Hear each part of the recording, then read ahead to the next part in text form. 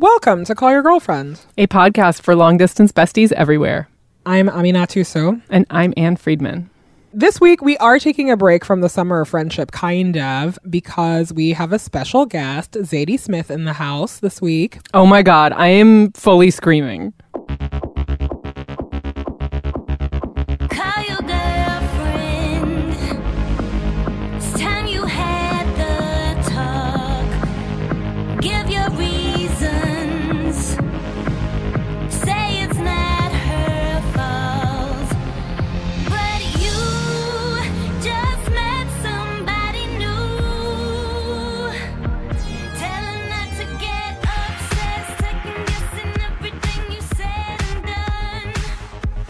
Hello. Hello. How's it going over there?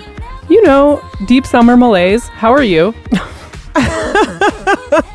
Well, I have some good news for you, Anne. We are taking a break from the summer of friendship this week, so maybe your malaise will be slightly eased. I love the idea of me being like, I am feeling meh this summer, and you're like, guess what? No more friendships. We are on a different route.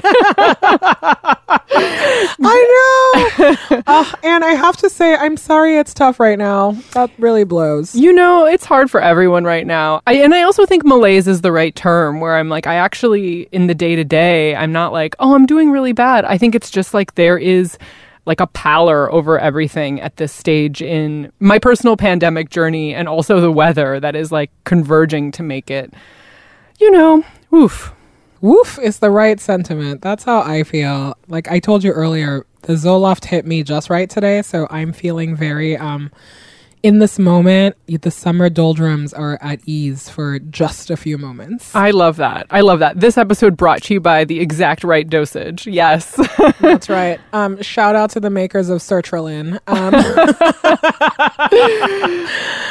What's happening this week? What a moment. Well, listen, this week we are taking a break from the summer of friendship, kind of, because we have a special guest, Zadie Smith, in the house this week. Oh my God, I am fully screaming. Zadie is the author of some novels you've probably heard of: White Teeth, The Autograph Man, On Beauty, Northwest, Swing Time, and also the author of 2 collections of essays, Changing My Mind and Feel Free. And she has a new book out, a collection of essays called Intimations. And it is very remarkable that she was able to write in a pandemic, and the essays are all calibrated to the malaise of this current moment. It's a very slim tome. It is very, very, very much asking you to consider all of the things that are happening right now with the pandemic. And it was hugely helpful to me to read something that was made right now that is about right now. Can I just have a minute for the word intimation, or like the very concept of this? Because I've always loved it as like, this is not the literal meaning of the word, but like, you know, only if you are intimate with someone can you pick up on something this subtle, you know, is sort of how I've always thought about it. And I just love this as a name for a collection, and I cannot wait to read it. It's so good. And it really is about like reflections on the pandemic and all sorts of street encounters from Zadie, who is someone who is so writes so beautifully about her own self-doubt. And I think that this moment is very much about self-doubt on a personal level and on a global level. And I hope that it brings you like a little bit of peace, and it makes you start asking different questions of yourself. I love it. My name is Zadie Smith, and I'm the author of Intimations. Hi, Zadie Smith. Hi, Aminatu. How are you doing? I'm fine. Are we pretending we don't know each other? We do know each other. I'm not pretending I don't know you. Okay. Yes, you know me. Of course we know each other. I think, you know what it is? It's strange to be performing work right now. Yes. That's what's going on with me. Yes. Pretending that work is a real thing in your mind. Right. And that, the plague is not raging outside the doors of this place. It's very strange, but here we are. Well, speaking of performing work, you are maybe the only productive human being in a plague. You wrote a whole book, Zadie. I mean, it's so short. It barely qualifies as a book, and I don't even think about it as productivity. I think if you have a pathology, which I at this point think I have, then no one should congratulate you for it. So it was more of a case of I was feeling so intently useless, like everybody, and I knew people who were activists. I knew people who were doctors, health workers, volunteering, all kinds of things that I don't have the temperament or the ability to do. And the only thing I can do is this. I just do the thing I can do that comes naturally. And that's what I did. Well, I'm glad that you did it. And there was something about reading the book for me that was really cathartic, because it's obviously the first thing that anyone will read that is written in this moment. But you really make the distinction that you are writing while a plague is happening, and that it's not a definitive take on, here's what it was like to live in the year 2020, for example. Yeah, I mean, the whole idea of takes, I find exhausting, I guess. And the idea of expressing how it is definitively to feel one way or another is beyond my ability. And in fact, you have something to do with this book, because I remember early on when you and I were Zooming, I was Zooming with lots of different friends in different situations, both relationship-wise, class-wise, different races, different countries, different situations. And that really struck me, the differences, how there was no way of speaking of one experience. And yet there was a sameness to it. You know, we're all on Zoom, we're all in this extreme situation, but the particularities of being single, married, with family or alone, a student or unemployed. And when I talked to you, I was so aware of the radical differences in our situations, and yet this kind of ambient sameness. And that is what inspired the essays, really, that thing of difference and sameness. I think it runs through all my fiction. We're all in the same existential situation, but the particularities are important. They're not to be ignored. I'm so glad to hear you say that, because just even that phrase, ambient sameness, is it's so telling. It's like everyone is feeling dread somehow, but somehow your particular situation feels so much more front of mind. Right. In the, you write about the Mel Gibson passion meme, which truly, I have to say, I was not expecting to laugh when I was reading this, and there is so much humor that runs through these. That meme made me laugh so much. I can't remember who sent it to me, but it was one of the first times that I really laughed out loud, like crying laughter. And, I guess because I'm so tech idiotic, I have to then slowly email it to my various friends in individual emails with full sentences.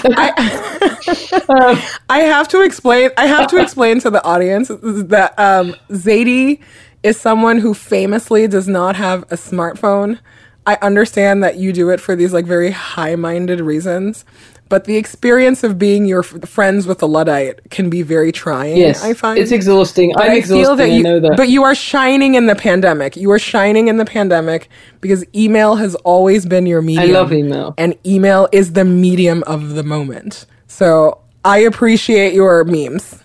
Yes, I love email. I love to write to people. I love to hear from people. So that part was saving for me. And this meme, I mean, I wanted to reproduce it in the book, the photograph, but memes have copyrights, folks, which I didn't realize.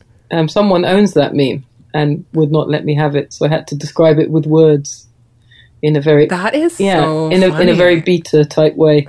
But it was just astonishing what it expressed, this kind of fundamental difference in suffering and the inability when you're in your suffering to really cope with or deal with some other variety. And I wanted to write about that, exactly that, the structure of it and how we deal with it. Yeah, in that section, you're writing really about how misery for everyone is just very precisely calibrated to their own circumstance. Right. So like if you're a single person living alone, or you are a married person, talking about your children like you're living in gulag. Right. And, the how loneliness just crops up for everyone. There was something just like very cathartic for me in the sense that, I feel a very precise way about my own misery, but I am trying to have a little bit of compassion and stay open-minded for just hearing other people's expression of their misery, Right. even if I don't agree with it. Right. I don't know, that released something very cathartic for me. It was, I can't believe I'm saying this because I always thought it wasn't true for me, but it was cathartic for me to write. It wasn't only cathartic, it was, I could not write. And that's the kind of melodramatic thing that whenever I hear a writer say, it makes me want to jump out of a window. But for the first time in my life, I did realize what writing means to me, that it's not a hobby, which I guess I thought it was till this point, or something inessential or just rhetoric. Or to me, it's really soul business. Like I need it. I'm not very good without it.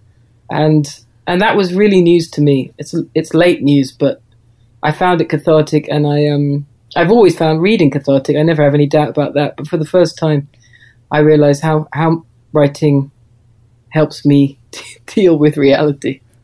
Yeah. This is really blowing my mind that there's an alternate universe in which you're just like, writing's my hobby and I make a living from my hobbies. It's very like Instagram influencer of you. So I think I always had to keep it at a distance. I don't know.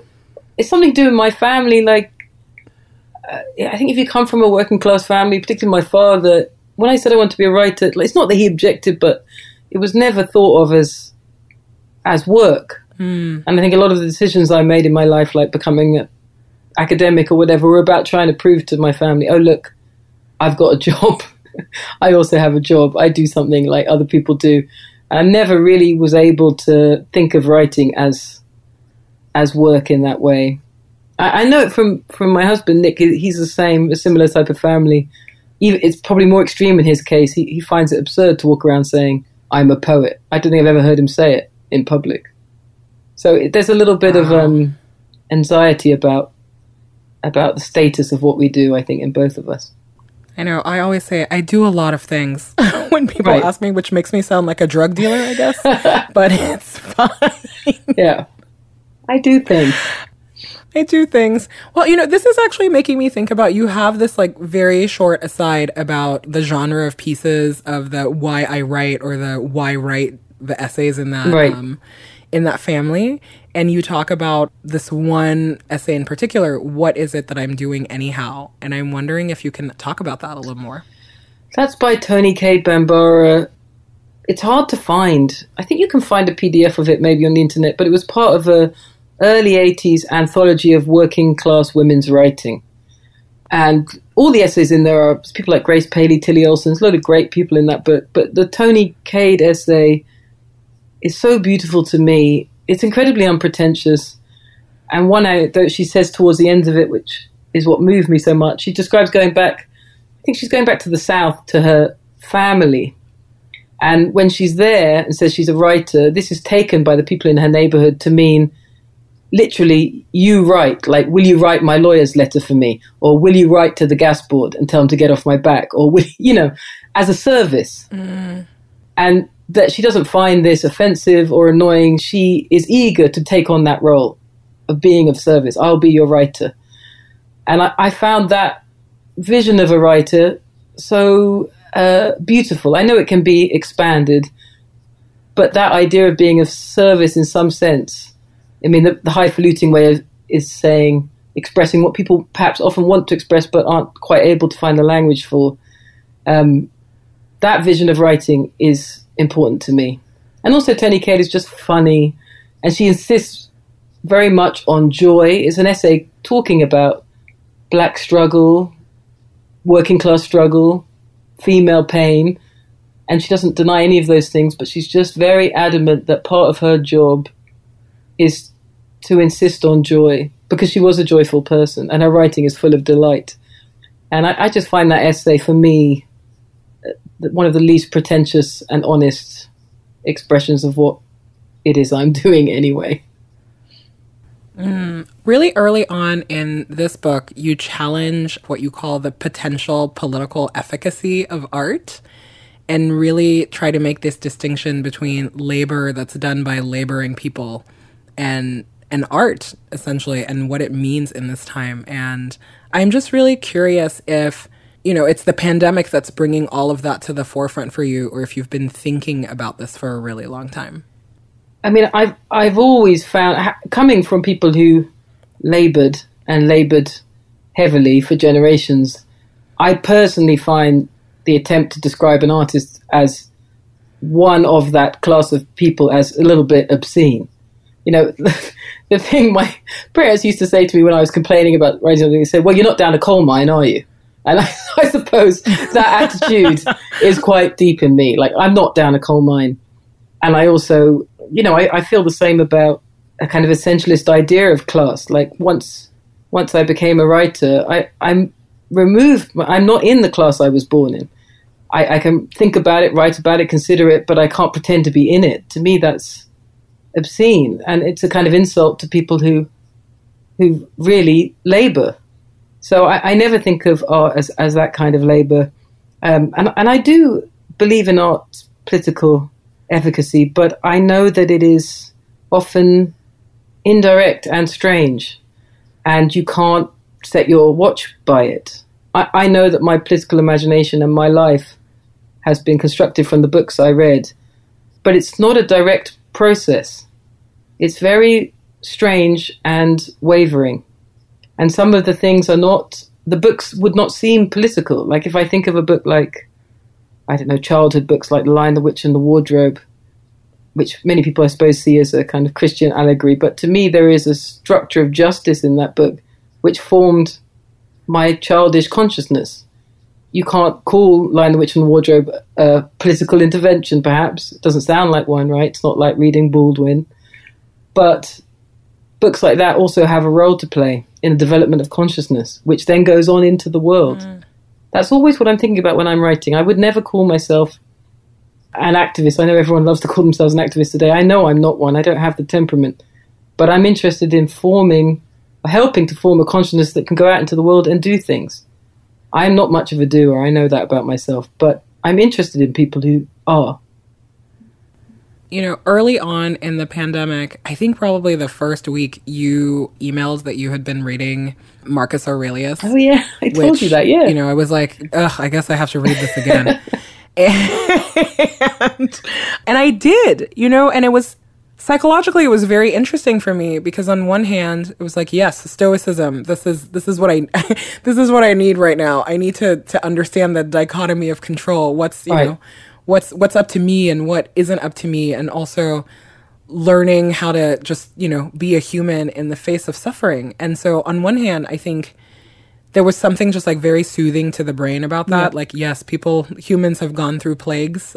And there was also something else about, it was still not connecting all the way for me in the sense that I was having this, you know, maybe very modern person, like useless modern person experience of, well, you know, I'm in New York. My life is hard, but I am not suffering. Someone is suffering more than me all of the time. And also the plague just feeling so far away. Right. Even though I could hear the sirens, even though people in my family have had coronavirus, there was just something about it that felt so emotionally removed. And I don't quite know what that is, but I'm just like, I'm wondering like what your experience of reading this in the pandemic was. The first thing was something probably quite childish, but which I never stop being amazed by, which is the idea that someone thousands of years ago is talking in my ear. Like, I find it impossible to get over the miracle of that fact, that I am having this intimate, feels to me like conversation, or at least taking in somebody's monologue of someone dead longer than I can imagine. That part always is stunning to me. So I that was the first thing. And then there's something about the way he speaks, which is so unlike most of the writing we read now, is that he is aware that he is writing for no one. And so he is telling the truth. And I thought, have I ever written in a way that is for no one? That I don't even have the imagining of a reader or an audience. What would it be like to write like that? And that's really what I sat down to do. I really, when I started, had no conception of publishing. I just thought, in a very childish way, if this is going to be the end of the world, why don't I just write down the truth, the whole truth, as it strikes me, and see how it feels to do that. And that was very liberating and very cathartic. And then, as you say, the thing about limitation. There's always a suspicion, I guess, with Stoics that they are politically dangerous because they speak of limitation. And when we're in politics, we don't like to be reminded of human limitation, limitations of perfect states or rulers or citizens or anything. But I don't really see it that way. I think a sense of limitation is a protective thing. I'm scared, I suppose, of people who think of human lives as limitless and as states as limitless. Aurelius is asking himself, what good can be done within this area? What capacities do I have? What do others have? What do I owe others? What can I not achieve? What are my weaknesses? What am I not able to do? And I found all of that useful, particularly in a world where you have such an extraordinary amount of information coming at you and this supposed responsibility, which is entirely fake, but given to you by the tech companies, that to be a good citizen, you must contain every nudge, every notification, every news cycle in your brain. It felt wonderful to listen to someone who says, no, you have certain duties that accrue to you that only you can do, and there are other tasks that are to be done by others, and knowing the differences is one of your tasks on earth. So much of what he is asking himself is really, what virtue has nature given me to deal with this situation? Which then, you then have to ask yourself, how do other people cope with similar challenges? Right. But the flip side of that question is, what skills do you lack? What things are beyond your capacity? It's very hard to answer that honestly, right? When you're young, you don't really want to hear that question. The older you get, even if you don't want to hear it, other people make it clear to you. Your friends, your family, very clear. Your children will let you know that you are lacking in many places. And knowing those places, understanding them, working around them perhaps, is important. To me, that's a lot of what writing is, knowing what I can't do, what is not within my capacity to do, and understanding what I can manage. So yeah, that was helpful to me because I was in a complete state. Like, I think for the first weeks of the pandemic, no one could be more ashamed of themselves than I was. I had no ability to cope at all. No backbone, none of the spirit that you saw in other people. I really saw all the ways in which I'm not courageous, to put it. It's interesting to hear you say that, because obviously the common refrain, the slogan of Stoicism is basically that fear does more harm to us than the things that you're afraid of. And as someone who, was in dialogue with you in those first early shameful weeks of coronavirus, because I feel the same way as you do, it's interesting to me that is how you would describe yourself, because I think that for so many people in your community, watching you work, that felt courageous, and saying, but if it's we're all basket cases, no, but you are showing up to the desk to do things. If it's something that you can't, a real achievement for me would be to sit in uncertainty and pain and fear and just deal with it. I can't do that. Oh my God, who can do that? Writing for me is a coping strategy. That's what I mean about not. It doesn't deserve congratulations. It's something that I do to protect myself from perhaps, I don't know, being in the world or feeling things. So that it's strange, right? There's a lot of artists like that, I think, actors particularly, writers to a lesser degree, perhaps visual artists, who get rewarded and congratulated for things which are really symptoms, responses to pathological situations or poor childhoods or whatever. So I've always had a very conflicted relationship with being rewarded for a symptom. So for that reason, when I was writing this book, I had to kind of construct it differently, know that that the book in some way would be a gift, that it wasn't going to be for me. Yeah, it had to be that way. I do love that all Stoics call, unhealthy emotions passions. This is very, shout out to the word pathos. Right. That is just like generally very funny for me. Let's take a break.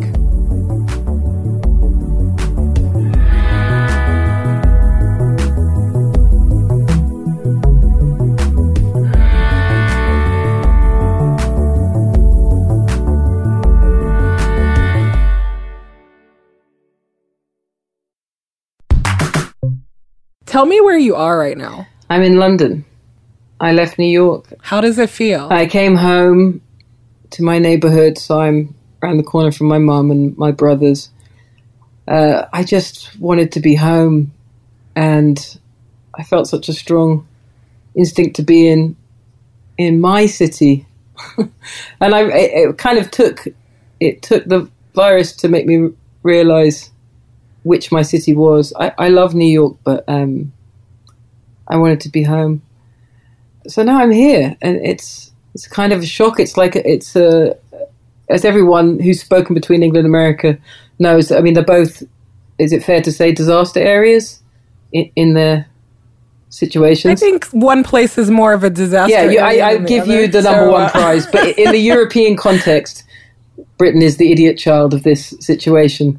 Both have leaders with bad hair. That's fair. And they have the same hair. It's so interesting to see, for me at least, maybe it's different to the people I know in America and England, but in America, the disaster was at least being prosecuted, like people were aware of a disastrous response and angry about it. And I was so struck coming back to England at the height of it, when the deaths were highest, that there was still this very British sense of, it's nobody's fault, we'll muddle through. And that really struck me. It's only really now that a reckoning is happening, and people are trying to ask themselves, why is it so much worse in England than other European countries? How did that happen?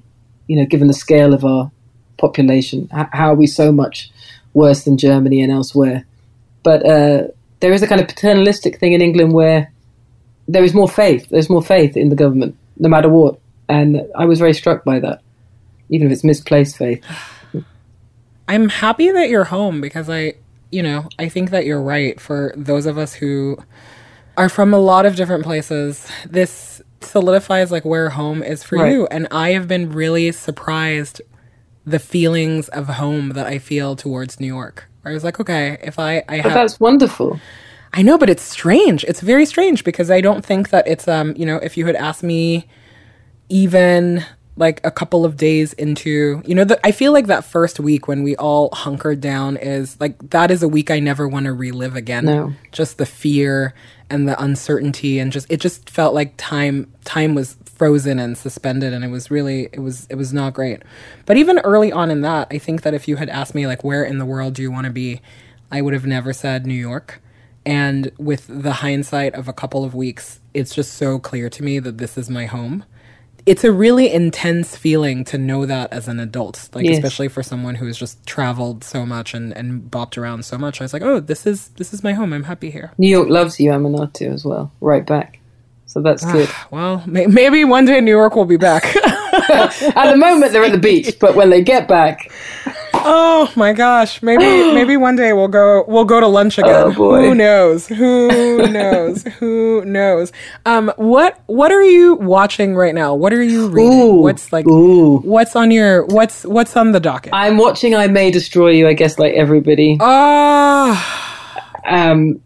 didn't watch it for a long time because Michaela, I know her a little bit just on email. I have never told her this, but she looks exactly like my mother at the same age, like twins. So I just found it really traumatic watching Michaela in anything.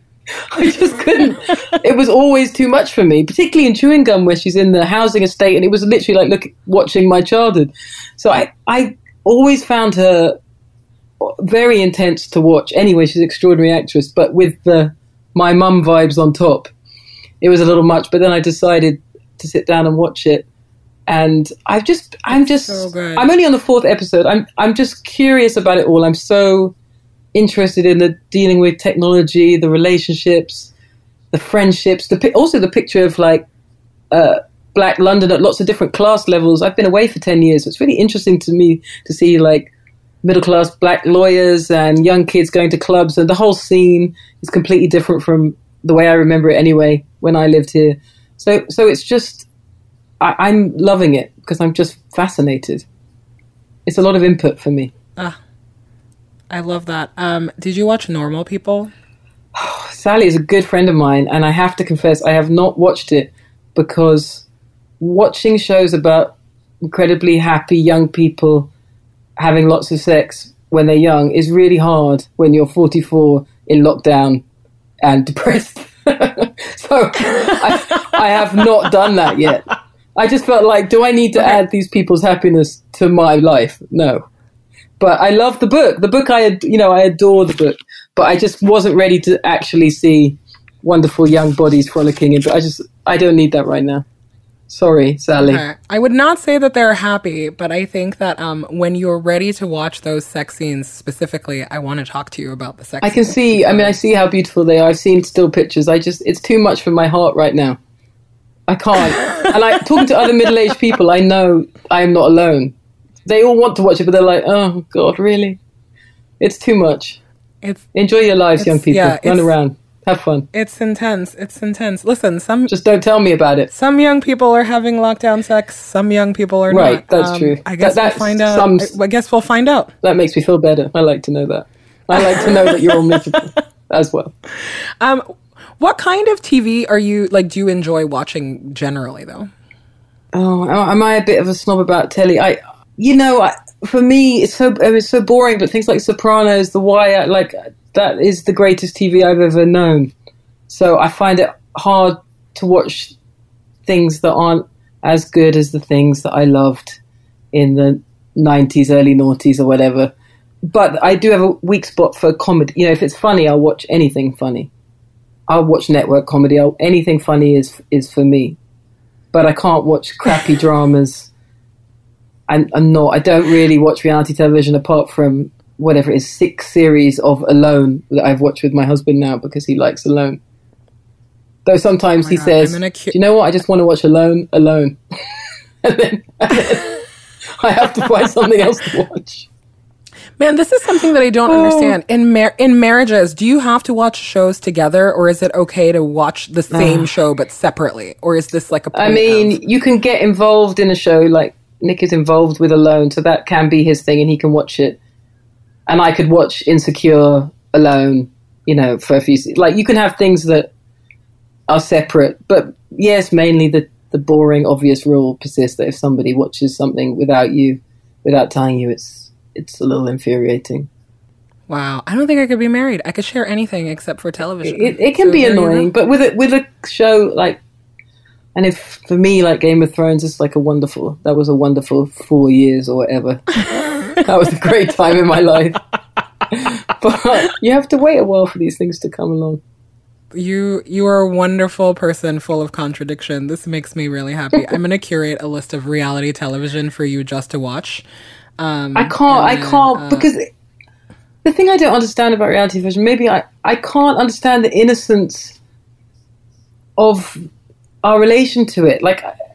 People analyze it and they take it apart and they think they are knowing towards it, and yet they never seem to wonder why there's a camera inside the house when the other person comes to the door and they act surprised. There's 2 cameras on either. I don't understand that. I don't understand how anyone can tolerate that level of obvious nonsense. Well, I think that is you have unlocked the key to the fascination of the whole thing, is that there are some people who watch and are horrified like you are and still watch.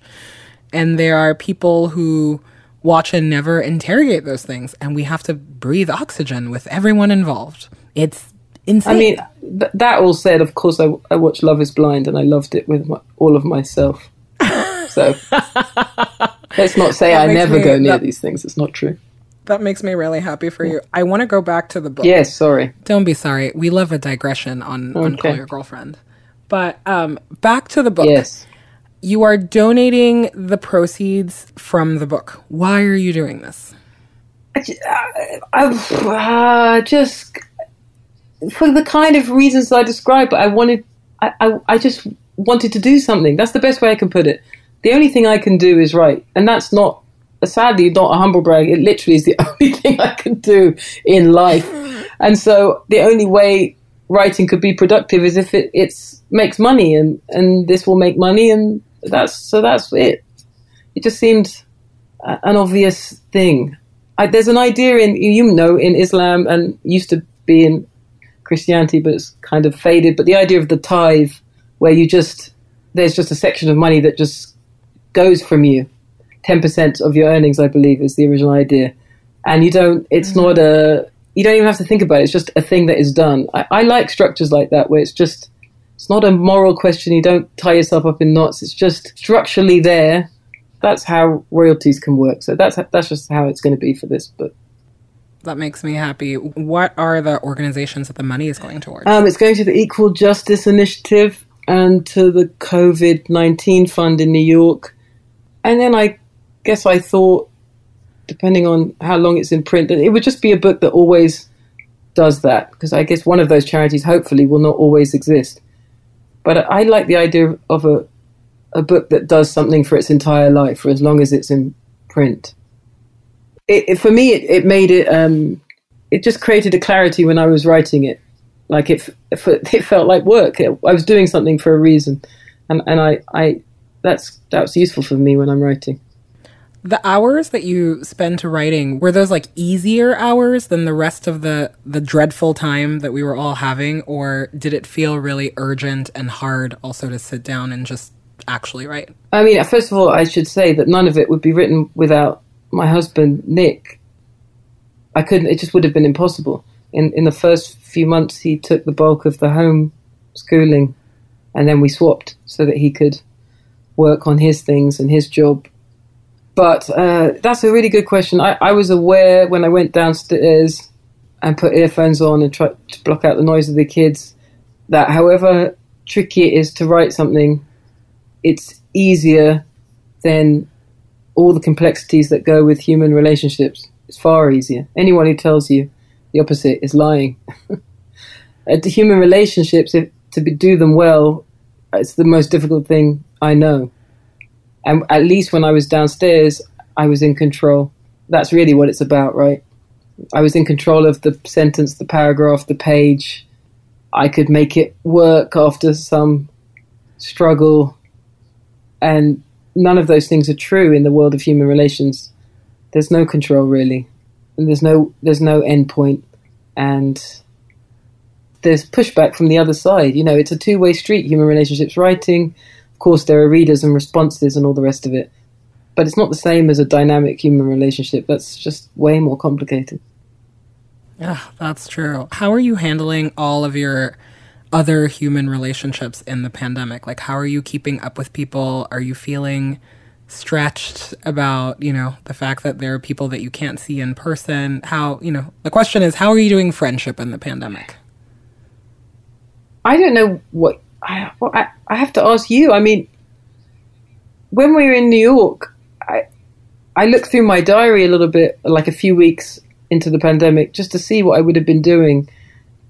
And I have to confess, it looked like the schedule of a sociopath. Like, I was out constantly. I seemed to always be out. And a few months into it, I couldn't really remember why I had to go out that much, or I guess why I had to go out drinking that much, or a lot of things seemed a little strange to me. And I am loving seeing people, but it does feel like a lot suddenly. Just to see one person seems to me very intense, or just to have one appointment in a week seems overwhelming almost. Exhausting. So the whole thing is recalibrated. It's all the usual cliches. I really am trying to be more present for the people that I love.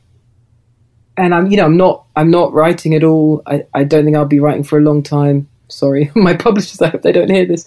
But I really want to experiment with, living and just being present and seeing my friends and seeing my family. And I feel like I've done a lot of my work.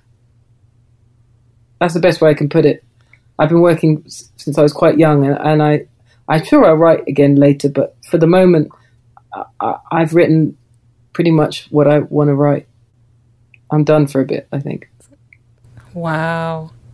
I think you deserve that. I have this very overwhelming feeling of, like you describe looking at the, it's like you look at the diary and you're like, oh, here are all the things that are falling off. Some things I'm not sad about at all. Some things I am genuinely sad. Like we will not see Stormzy. We were meant to see Stormzy. That's actually one of the few things I was sad about. I wasn't sad about dinners genuinely and food launches, gutted but about that. Yeah, that would have been epic. Like experiences like that are just like, okay, that concert did not happen. Yeah. There are things that I genuinely miss and there are things that I do not miss. But I think that an overwhelming feeling that I have is, will my world always feel this small? And I think that is a question that keeps me up at night, because I think that part of you're right. It's like some of the stuff was useless, and I don't miss the stuffy dinners or the like vapid things. But I did love all the people. I like people. I like being around them. I do miss that. I miss that a lot. I miss meeting strangers. Yeah. I miss just the social interaction that it's so cliche to say, but in New York, there is a kind of magic of you could really meet anybody that day. I mean, that's what Nick said to me yesterday. Everywhere. That's it. I love London. I'm not here to say a bad word about London, but the truth is, when you're in New York, you don't know what's going to happen next. And the people you meet are extraordinary. I have met extraordinary people in New York, like for 10 years. I don't have any, I don't know how to say it. I don't have any boring friends in New York. I don't have anyone who's going to talk to me about a kitchen extension or what school they're going to go to. I don't know any boring people. I only know amazing people. And I've been so lucky that way. I got really lucky. I loved my community. I loved everything I got out of my students, or everything they explained to me or re-educated me about. In the end, it was all just so engaging and exciting. So that's it'll come back, man. It's just, this is a quiet moment. It'll come back. Different way. It'll come back. I don't know if I'll ever get dressed the same way again, though. I took a glimpse at my wardrobe before I came home, and I was like, is this stage wear? Was I in a show? What is this? I've been wearing plaid for like 3.5 months. I don't understand what my wardrobe was about. I can't explain it to you anymore. Your wardrobe is great. I'm going to send you a picture of my closet because it's empty. I've sold most of my clothes. I don't need my clothes anymore. I don't need any of those shoes. I'm never wearing them anywhere. Oh, the shoes. Most of my wardrobe is sequins. Why? Where am I going to be wearing those to? Is that the thing that whenever you're in a fancy-ish store, you're like, oh, I might need a sequin one day? Is that what you just pick up? Sequins, jumpsuits, absurd heels, capes. I own a lot of capes for a person who works at home. I'm just imagining you in a cape at a desk writing intimations. It's like, here's my work cape. It's insane. You would not. I don't know what my wardrobe was for, so that I can't imagine ever coming back. I can't buy clothes anymore. I can't even think about it. Just the whole thing seems absurd to me. So I might be done on that front. Very, very early in lockdown, I had ordered all these clothes that showed up maybe day 4 or 5 of pandemic. And I didn't open the box for weeks on end because, you had to Lysol it down. And like, who knows what kind of COVID is in there. And when I opened it up and it was just this like frivolous fashion, like a life that will never come back. Oh, God. I cackled for maybe 20 minutes, and it was the saddest, happiest day of my life, of just understanding that like this life is buried and done, and something new will come, and maybe that'll be exciting. Hair. Sorry, I was just thinking about things that my hair. I'm going to the hairdressers in 2 days for the first time since it all kicked off. How is that working in London? Do you have to wear a mask? Well, I don't know. But I'm just having an afro trimmed. Like, I'm not having any treatments done. I just need it trimmed into a circle because it's grown into strange shape. Looks like an do you braid your own hedge. Hair? I try and just cane row it and put a scarf on at night. That's about as much as I can do. I'm not a good braider.